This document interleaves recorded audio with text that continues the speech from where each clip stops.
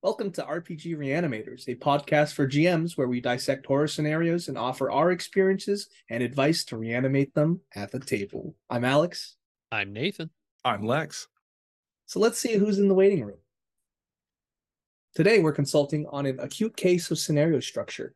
We'll discuss lessons we've learned from art games and offer our best advice on how to try running horror games at your table. Now let's begin our consultation. Let's talk about what scenario structure actually is. Could you talk to me about it, Nathan? I mean, scenario structure covers a lot of things. It covers how the scenario is paced out, in that you kind of have a certain sort of flow to it that we'll talk about more. Um, there's a few different ways to define it, I'm seeing here. Um, it's kind of the way that your players are going to really experience the story and kind of how, as a GM, you can plan ahead for it. A lot of what we're going to talk about today will be about planning for a certain design and how to arrange your scenarios to kind of match the theme you're going for. Very nice. Do any of you have any examples of where I can learn more about scenario structure? I like to get a lot of my structure design from the kind of film creation idea where you'll have either three acts or five acts, depending on how you want to think of it, of setup, confrontation, then resolution. Or if you're going to space it out a little bit more, you could have an intro, a raising tension, a rising action, the climax, and then a resolution. And really, that's just a way to say you're not going to have your big action piece right away in the scenario, and then it's all boring downhill from there. Kind of gives you a nice curve up to the climax. It's beautiful, Nathan. In particular, I think that Mothership has a really specifically their Warden's operation manual that is coming out in print, but the PDF is out right now. Has a really great write up on creating these horror scenarios, especially for the system. They call it tombs, I think, but really it's the same five set structure that you're kind of looking for. Of something kind of kicks it all off. There's tension raising, then there's action, then there's the big climactic battle or tense moment, and then some sort of resolution. They usually say banishment of some kind, like they kind of, I think, assume the monster is defeated, but it doesn't have to be, right? Like the resolution of this could be the world ends. Right, right. And from what I'm seeing, there's a lot of ways to get from A to B. A being just the start of the scenario to B being the climax. And throughout my experience, I've found about three different ways you can get to A to B. There's your linear scenario, or it's like a railroad. There's the dungeon slash branching pathways that is funneled in and will get you to the ending or an ending. And then there's just the sandbox slash open style of scenario structure where really you're taking wherever the players lead you. And another interesting note is that a scenario can be a combination of the two or the three. I could have a sandbox and then that zooms into a dungeon or slash branching pathway when they enter a specific building, or it could be a sandbox and then I'm on a ferry or something, and that's a linear structure where stuff happens to you. And then I go to an island. Once again, that's branching. Lex, could you talk to me about some startups of scenarios that you know? Sure. So, in terms of starting up scenarios, I tend to have a few tropes in mind. The first one being an in media res startup. When I think of this, where a scenario is snapping immediately into the action, the plot is kicking off with a bang, I think of Two-Headed Serpent. I think it has minimal exposition and boom, you are getting shot at, and really lets the story sort of unfold from there. And I tend to use that as sort of my case example of it. Then you can have more exposition heavy type startups. This is something that I think is a lot more common, especially for classic Call of Cthulhu scenarios where you're investigators, you're part of a group, there's this odd case, and then you start looking into this thing here. And that certainly has its own time and place. We tend to play a lot of investigative horror scenarios, and so it tends to be necessary to have some exposition up front. I would consider Delta Green's handler briefing situation to be a little different. It's still exposition heavy, but it's very much just you are confronted with a dossier and told go do something. So it gives a little bit more direction. Players know and understand exactly what they're there to go do. We hope most of the time. Although I have heard some contrasting opinions on this. Alex, yeah, go ahead. So, talking about the whole Delta Green scenario structure, they are given a ton of information. They're given an objective at the start, and then it all branches off to a huge sandbox, focus sandbox, really. And that's what my experience with Arc Dream scenarios have been. Mm-hmm. And this is something that I think is kind of interesting. I personally, I really enjoy the Pretending to Be People podcast, and I'm pretty sure it was Justin or maybe someone else on there was saying that they don't even have a handler briefing start in their Delta Green games. Whenever they run it, they just give the players essentially a sheet of paper with box text and saying, these are the things that you know. You are now on site, and just really removing a lot of that initial exposition and setup, which I mean, I can definitely see. I think that it might depend on your group. If you do prefer just jumping right into a sandbox, personally, I always find handler briefings to be an opportunity for fun and setting up this weird sense of tension. This is something that I use as a big reference to how I like to run scenarios, and you're going to hear me recommend it again and again and again, is Cult Divinity Lost's supplement Beyond Darkness and Madness. There is a section in the early chapters of it called The Rhythm of Horror, which I have found really useful in trying to set up, regardless of if it's going to be linear or more of a sandbox type campaign, just kind of running through some of the headings as, starting off with this dreadful anticipation, increasing stakes, everything comes at a price, mention fearful uncertainty, asking them, are you sure? Getting into time being precious, you can rely on nothing and no one, then defying their expectations and having this big hectic climax right towards the end as a way to just build this mounting, shifting sort of dread over time. I love that. And I would like to add that on the topic of information, the amount of information the player characters have at the start of the scenario can really affect the tone. If they have a lot of information and they have a clear, defined objective, then they're focused in and they can make plans on what to do. But if they don't have any information at all and they're just thrown into it in media res, like you said, they have to figure things out as they go. And that can be from many fronts. They have to figure out what's actually happening versus if they're thrown in a completely alien world, they have to figure out how the world works. Do you have a preference in terms of how you tend to start your scenarios if you have the option?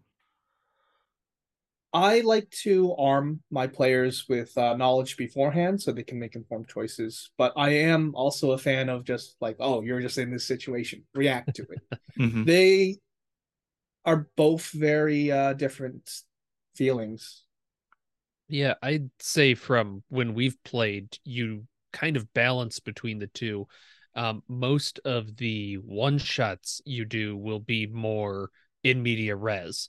You want to hit the ground running from there, and for sure, you just don't have the time for kind of the longer, slower ramp up into this action. But yeah, long-term campaigns, go for it. And I think with a lot of the introduction stuff, you can have action oriented intros, but generally then you have to kind of slow down for a moment if you want to build the tension back up. Yeah, we'll get to that in our pacing episode. Right. Yeah. Exactly. Yeah, pacing is going to be really key in terms of setting up your scenarios to begin with. That's the Alien core rulebook has some interesting guidance on this as well, in terms of if there's a tense scene, give them a chance to catch their breath and catch them while their guard is down, then build it back up again. And that's a good time to actually ask them questions about how is your character handling this? Mm. Because a lot of the time, especially with kind of investigation games, you'll have players that want to pull back during the action and then just push through in the post action. They actually have kind of an opposite response than what you want. So you need to make sure that during the action you're saying no, you need to say like, what do you do now? Keep like kind of keep the pressure on a little. Then after it, ask them the questions that they were asking earlier of like, oh, how big was the thing? Or what does it remind you of? Well, Hmm. maybe in the moment you couldn't see that because it was biting your face off. But now that you've, shot it, you can start looking and kind of processing information. That's also something I tend to do to preserve a bit of verisimilitude in the session whenever something may be happening and players like to ask questions, be like, so what does this Mhm. look like? What is it like you said, what does it remind me of? Have I seen anything like this before? I'm like, you are getting bitten right now. You don't have time to worry about that. Or like, there are things that are happening and I need to know how you're reacting. Because being able to keep that chaos at the table, that like, yeah, that's what can make for fun sessions is when you are truly flying by the seat of your pants and are not making smart, informed decisions. Because this isn't a strategy game. This is a role-playing game. And kind of if we look at these charts, kind of where we're talking about tense situations, less stress situations, you'll see a lot of these online if you look up script writing things. Is there is a general line that leads up to the big climactic whatever of the scenario, but along the way there's little bumps that are rise in tension, lower it again, rise in tension, lower it again. But for the most part it's all uphill until the resolution where you pretty much then go Yeah. back down. But you definitely need to allow chances for characters to catch their Mhm. breath, so to speak, and also just to share the things that they find. In Right. these games, people often split up, and especially in more sandboxy types of scenarios, then they may get multiple leads. Allow them a chance to come back and communicate on that. That's something that I tend to do. Is I tend to sort of give bullet point drip feed hints and then scatter them around to encourage players to go and explore these different locations, then become more armed with information that should hopefully help. So, what are some of the pitfalls of scenario structure? So usually when I see it, poor structure really can just lead to weird flow at the table where you'll have players that are expecting maybe something crazy to happen and then there's nothing. Or the opposite, they're expecting nothing and something horrible happens, which is usually the better option because it's more kind of a fun jump scare. Mm-hmm. But you can really just catch people off on a weird foot to where they're not able to react. And there's some level of meta knowledge there where it's a bit like riding a roller coaster, right? Is I know when I open the creepy door that I'm pretty sure the horrible creature is behind. I'm about to get hit with something nasty. And that's good because I kind of know structure wise, oh, we're near the end of the playtime. Let's go. Let's hit those walls. Let's have these things just slam into us and kill us or whatever. I'd like to add to that about the whole meta knowledge concept because you might have players that encounter what appears to be the finale and they might Mm-hmm. get tricked and they're like, oh, the game's over after this. I'm just going to blow all my luck. And then it turns out there's an entire other section that will last Nathan. another session. I stand by my decision. I think that's hilarious. You can subvert these expectations Mm-hmm. and shock the players. Yeah, definitely. It's Yep. something to keep in mind in terms of what would be standard adventured pacing and then finding ways to trip this up, because that's the worst is whenever you have a player who will be more inclined to metagame and it's like, oh, well, I'm clearly not going to go in there because that's where the spooky thing is. Well, cool. It's right behind you. And Yeah. finding additional ways that like the spooky thing is going to come to you. You don't need to go Mm-hmm. looking for it. And again, always trying to find ways to keep players on their toes. I think a key portion to that though is it's best to know the rules before you start breaking them for this design. So it's one of those you can absolutely trick them with a fake climactic thing happening, but know what you're doing when you do that, because that can definitely lead to some weirdness For in sure. the flow of the game. So kind of like art, like any kind of art, try and know the rules and then cleverly break them, if that makes sense.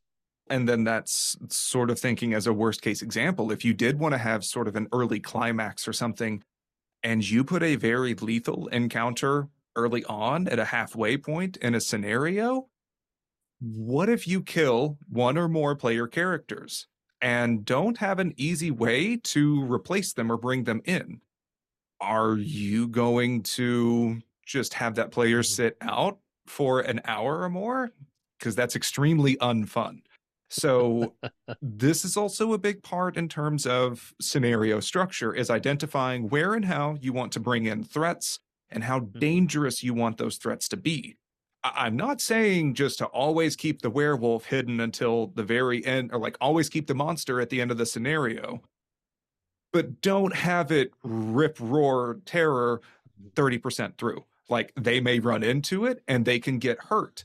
Keep those damage die around a D8 or so, so you're not likely to one hit kill someone when there's a lot of time remaining.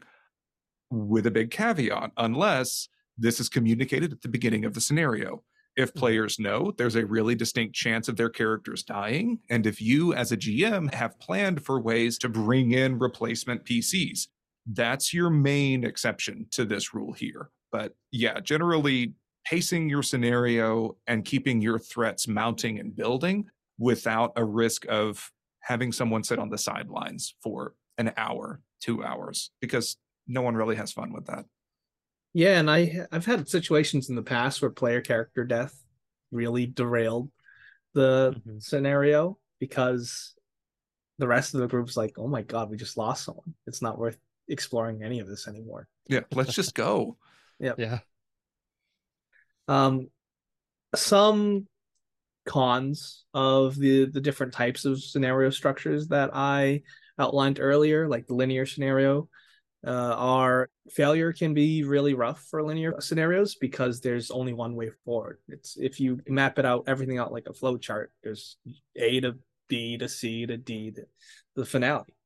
And one way to mitigate that is to not lock clues behind roles. I Mm-hmm. know Trail of Cthulhu does this, where you are given every vital piece of information that you need to get to the end, but not necessarily all the information to get the best ending.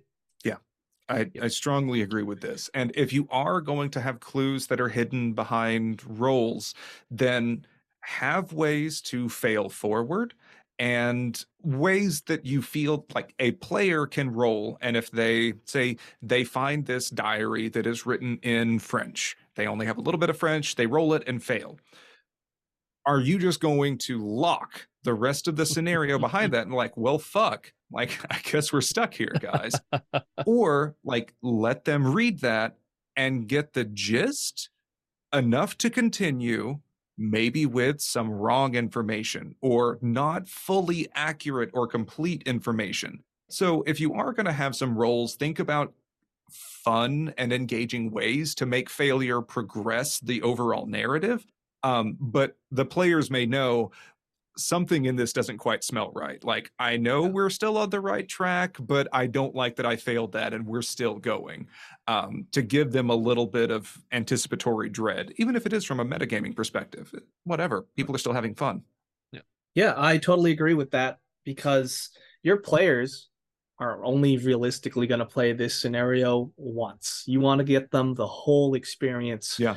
and it would be a shame if a scenario ends with it being unsatisfying because everyone was blocked out of an option Mhm. and they all died.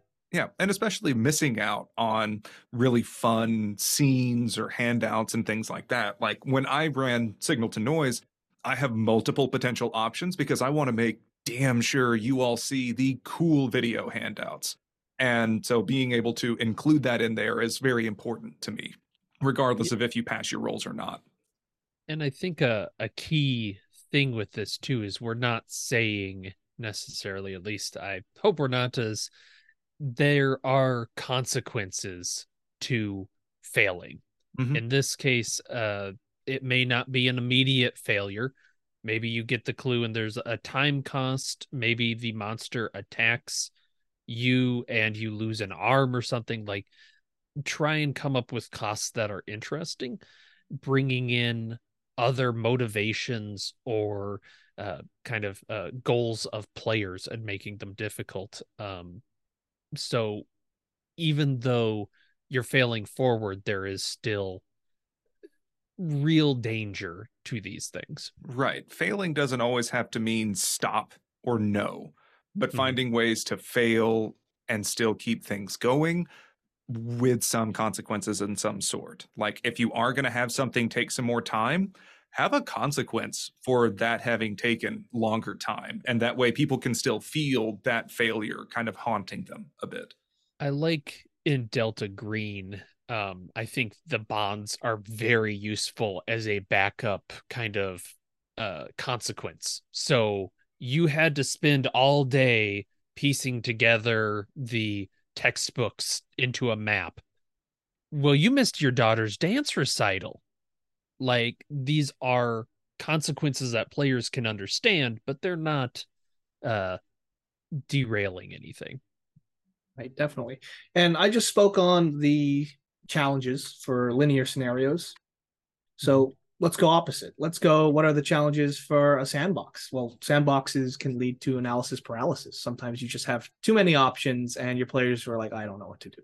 Yeah. And a way to mediate that is to perhaps nudge them, leave some clues, give them more information. That way they can act upon it. Have you run into cases with sandboxes where the GM can't figure out what to do? No, I'm perfect. That makes sense. I'm kidding. Usually I'm a pretty thorough planner. Mhm. So, do you think there is a danger with sandboxes? Like, you're pretty thorough. Have you run into cases where players do something completely different and you're just having to improv the whole thing? Oh yeah, I definitely think so. But generally, with sufficient planning, I feel like it's pretty easy to, even if they throw you a curveball, you know the scenario enough and the setup enough that you can kind of guide them back to one of the threads that you have more or less prepped and bring them into that. Not So trying to speak part, for you, yeah. Alex. So part of the structure then is having a little bit of a backup plan for some of these, as structure in uh kind of like the pyramid escape tunnels, right? Is structure in a way to get things back onto track if they say, "Oh, Innsmouth, huh? That's real cool." Yeah, we're not going there. We're going across to this other place. Well, if you have no way back, you can really run into a lot of trouble there. Hmm. In my case, I often run into players, we mentioned it before, kind of spinning their wheels and not knowing with so many options, they don't really know what to follow up on. Or if they follow up on something, they get it about halfway done and then switch on to something else. And so they have a lot of half followed up leads that are difficult to kind of help motivate without feeling like you're really pulling that curtain aside to say like, hey guy, keep reading that book a little bit. You didn't get quite to the end. Something else that I tend to do in these cases is to have an additional timetable happening. Like there are NPCs and other antagonists who may have their own agendas operating in the background. So if the players stall out, their plans are still continuing on, and then being able to see some implications of that can spur them into a new direction towards it. Emphasis on seeing the effect of the other parties, because if the other party is moving along but the players aren't getting any indication, it might as well be nothing. Right. This was something I really struggled with in Extremophilia because it's really hard to see how things may be progressing until it's a complete dumpster fire. And so it, Right. it was hard to give some clues for that there. But yeah, being able to make Yeah. it visible is important. Yep. So that's kind of leading it back to the design of your structure is build in ways to deliver clues, signposts, that sort of thing. And that's a great segue. How do we make these shine? Do you have any tips? Beyond practice, um, for me, I think the biggest part is actually keeping in mind the theme of the game when you're setting up your structure. you call it the beating heart, really? You know what? For horror games, I think I might. Mm, Where most Call of Cthulhu games, if you're running pulp, probably have an action to start and then it slows down and builds up the action again. Most Call of Cthulhu, it's pretty chill at the beginning. You get the, oh, the professor's missing. Okay, let's go to his house, build up, build up, build up. You see other games like Alien, there's probably going to be a combat pretty early on. Maybe nothing lethal, but somebody's hmm. going to get punched, somebody's going to get shot. Yeah, maybe not lethal. But then you look at something like if you're playing kind of a traditional fantasy game of some kind, we'll say, you're going to have lethal fights every day, multiple times a day. You just need to keep that in mind when you're designing these things of what kind of theme does this game I'm running have, and how can I keep to that? Because if you ran a Call of Cthulhu with uh, multiple lethal encounters a day, that is probably going to be difficult for players to expect. You have any thoughts, Lex? No, head empty. Okay. Something that I've seen a lot of folks recommend in this is really relying on this 3 clue rule, where you can base most of your scenario around having these 3 key items that players can then come across at different times. Sort of expanding on this, I would reference having floating clues.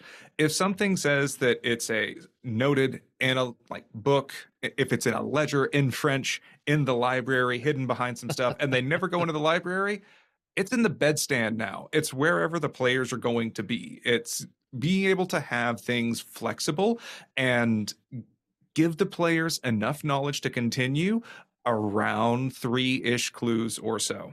Mm-hmm. No, I think that's a really good call with the clues. I would caution people, don't expect all your clues to be floating in that way. Like the ledger example is a good one. If the whole library ended up in the bathroom or the nightstand or whatever, I'd have questions. But if you have a clue that would derail the whole thing and they have to have it, you can also have it delivered in a different way, Mm-hmm. right? So in the case of the ledger, maybe you are at a bar and you hear someone going, "Man, that carpentry place sure, I don't know, it seems shady. I don't know how their finances all Sounds work like they're out." cutting some corners. oh, oh, oh, Wow. oh. Brr, brr, brr, brr, brr. Yeah, but exactly of some different way to provide that information that the players need. Mhm. And it can still be gated too. Like you could still have it be where, oh, you got to charm them a little bit to get more information out of it. It's just a different kind of challenge for the players. Right. And we kind of keyed on this a bit in the good GM habits discussion too, in terms of like having these clues in ways that if a player character is really good at something, have it be in a way that is accessible to them, that they can feel important for that. And also, this just gets into the very fluid nature of scenario structure in general, is if you are going to have clues and don't want to have all of them floating around, that's where you can switch from sandbox to a little bit more linear or to a more dungeon-ish based format and then open back up again. So maybe you have it be a sandbox floating clue, leads them into a secret passageway that is going to be kind of linear, but they're going to have to pass the torture chamber. So that can be your clue number 2, and then open it back up into something else. Just hypothetically, I do want to read about this carpenter store torture chamber, though. I mean, who would be better to design it? Okay, that's the next game. So, Nathan, tell me a little bit about node design. I know we talked a bit before about this. Is it similar to like flowcharts? A little bit, yeah. I'm taking a lot of this from the excellent RPG site, The Alexandrian. They actually go into detail a fair bit about scenario structure, node design, and that's a way to kind of abstract some of your structure. So rather than thinking of, this full city, you kind of space out like, okay, the library is a node. Here's where I'm going to put these characters, this information. Then you have another node that might be the investigator's home base.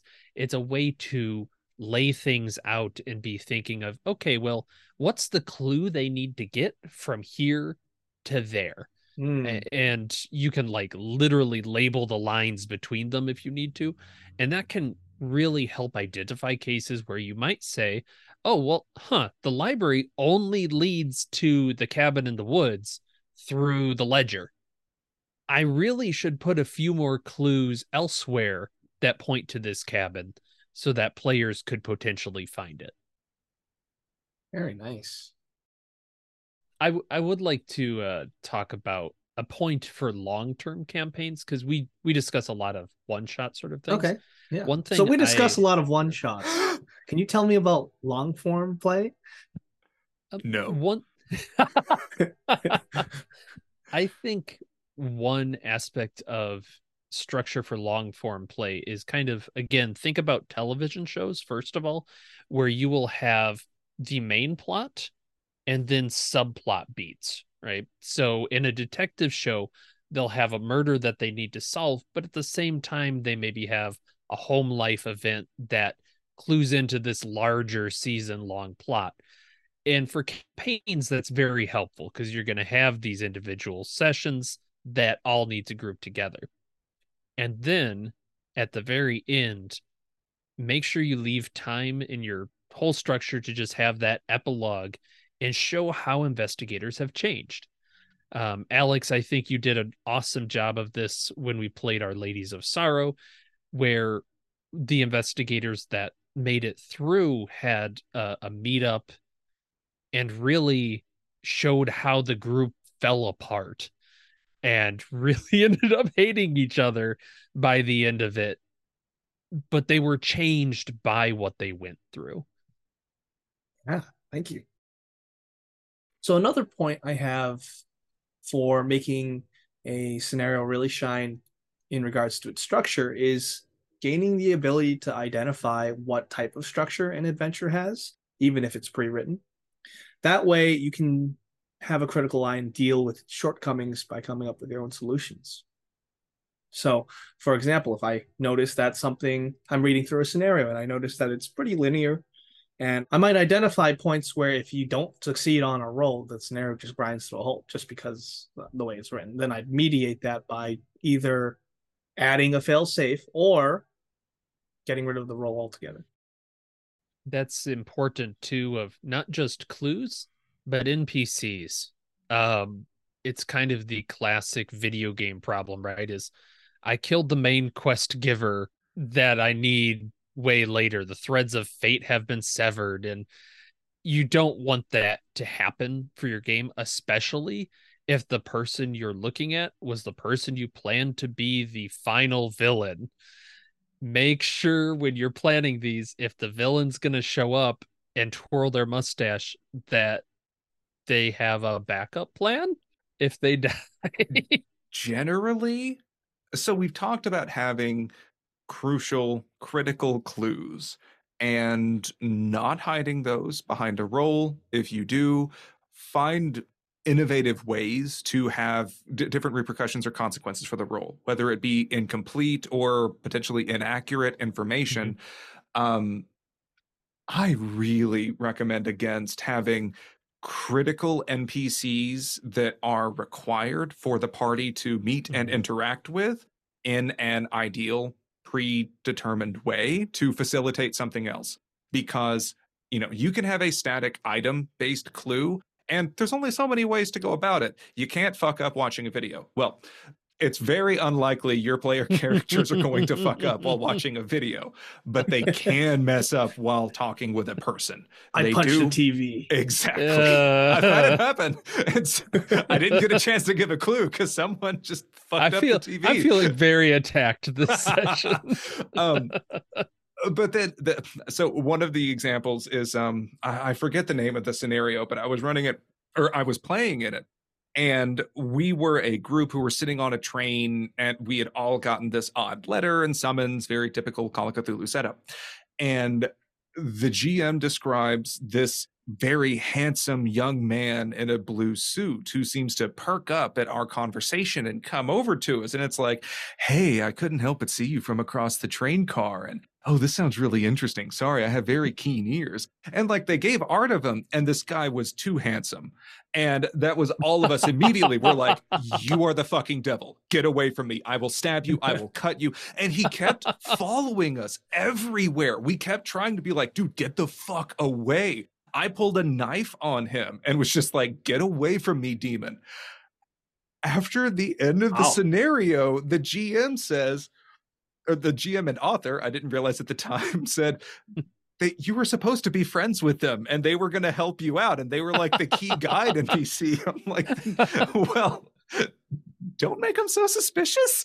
Like, make it just some dude, not, I can't even think of a literature example, but like, don't make them Mr. Darling just coming by. And it's like, oh yeah, I'm just beautiful and rich. You can trust me. Like, no.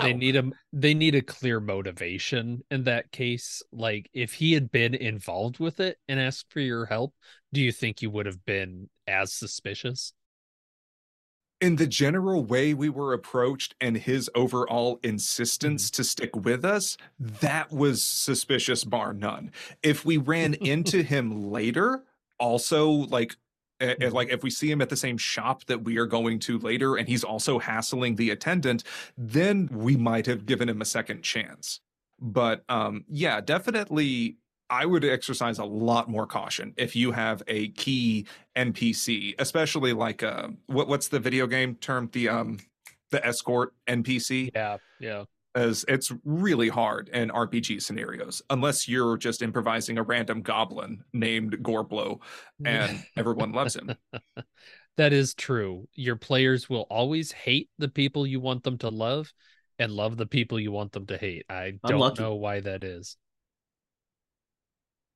I think going back to Our Ladies of Sorrow, what I did to make you really care about Kurt, that's what his name was. Yeah.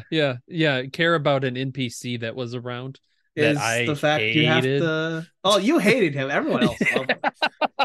Is to make them empathetic, right? Have the players care about their plights because they might align with their own, or they just might need a friend. Yeah, I think you did a great job with that. Of giving your NPC like real problems that the investigators can't solve. And can while relate to. And as a player, I liked Kurt. As a character, he was he embodied everything I didn't like. So I mean, that was a very fun kind of inclusion for a longer term campaign. Very nice. All right. So have you seen any scenarios that have great structure that you can give an example of? Yeah, I think Viral is a really good example of getting people through a sandbox in a way that they kind of have little prompts to move. It gives them motivations to do things, and it leads that wonderful kind of rise up to a big, exciting ending. A lot of Mothership scenarios, I think, are structured very well for sandbox play because they talk about what the different factions are, their agendas. They really clearly motivate people and kind of give you the resources you need to go from intro all the way to the end. But you, Lex, do you have any scenarios that you really enjoyed that you think have great structure? One that is pretty linear in structure, but I think that it is really well written and just generally great, is Of Sorrow and Clay. I won't get into spoilers or anything here, but like it's rather fixed. There's only so many places or things that the characters can go on, but it is already laid out. The characters themselves they have great dynamics and reasons to invest in something. And even though it may be, a track that all ends point to the same destination, the outcome of that is completely uncertain and up to the players. I think it's a great example of a short, self-contained one-shot. Trying to think of other ones just off the top of my head here. And by that, I mean going through my PDF folder to see if any names jump out. Really, I think a big key there is if you're going to have it be a linear scenario, make sure that the choices they made still matter in the end. I think that that's the main complaint people have whenever they say, oh, it's railroading. And it's like, well, sometimes there's not really a lot of ways through it. But true railroading that people really want to harp on is whenever none of my choices matter. Yeah. Even if you are still going to go from the house into the woods to grandmother's house we go, you can still get there any ways that you want. And like, you still feel like your choices are really going to impact things later on, even if it just may be in the epilogue at a conclusion of some sort. Right. Do you have any funny stories relating to scenario structure? I don't have specific ones, but I will say the structure, especially when I write anything I do, like I've learned so much from my initial ones, and I want to apologize from playtesters. It's so easy to misjudge the timing of things, missing clues where you're ending up like, oh guys, you need to talk to the teddy bear. Like the teddy bear had all the answers. And just you gotta try it to learn it at some level. Is read scenarios, see how they're laid out and how they kind of expect the flow to go, and think about how you can break it. Nathan, I said funny stories, not sad stories about your own failures. Well, no, that's pretty funny for me. It's pretty funny. Also, it prepares you for a career in IT life. Technology. No, that's sanity ending. It's definitely a learning process. You're gonna fail. I hope not, but you're going to fail and you're going to learn. You might say that you live, you learn. Or you die at the table. You love, you learn. No. You cry. Oh, God. Jesus. That's going at the end.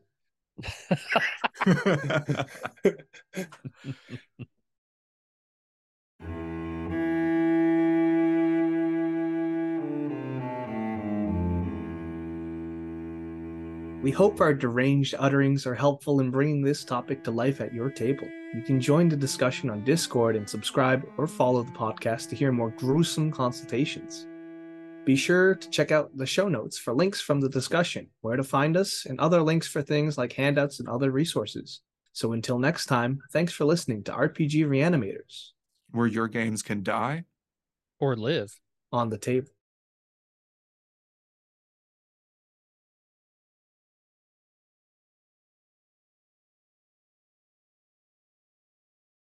Lex, you were like really wet with the where your games can die. I could that made me uncomfortable. I don't like that. That made me uncomfortable. Where your games can die. Or live. Today on ASMR Reanimators. I don't like this. I'm fucking done with this. Where's my check? All right.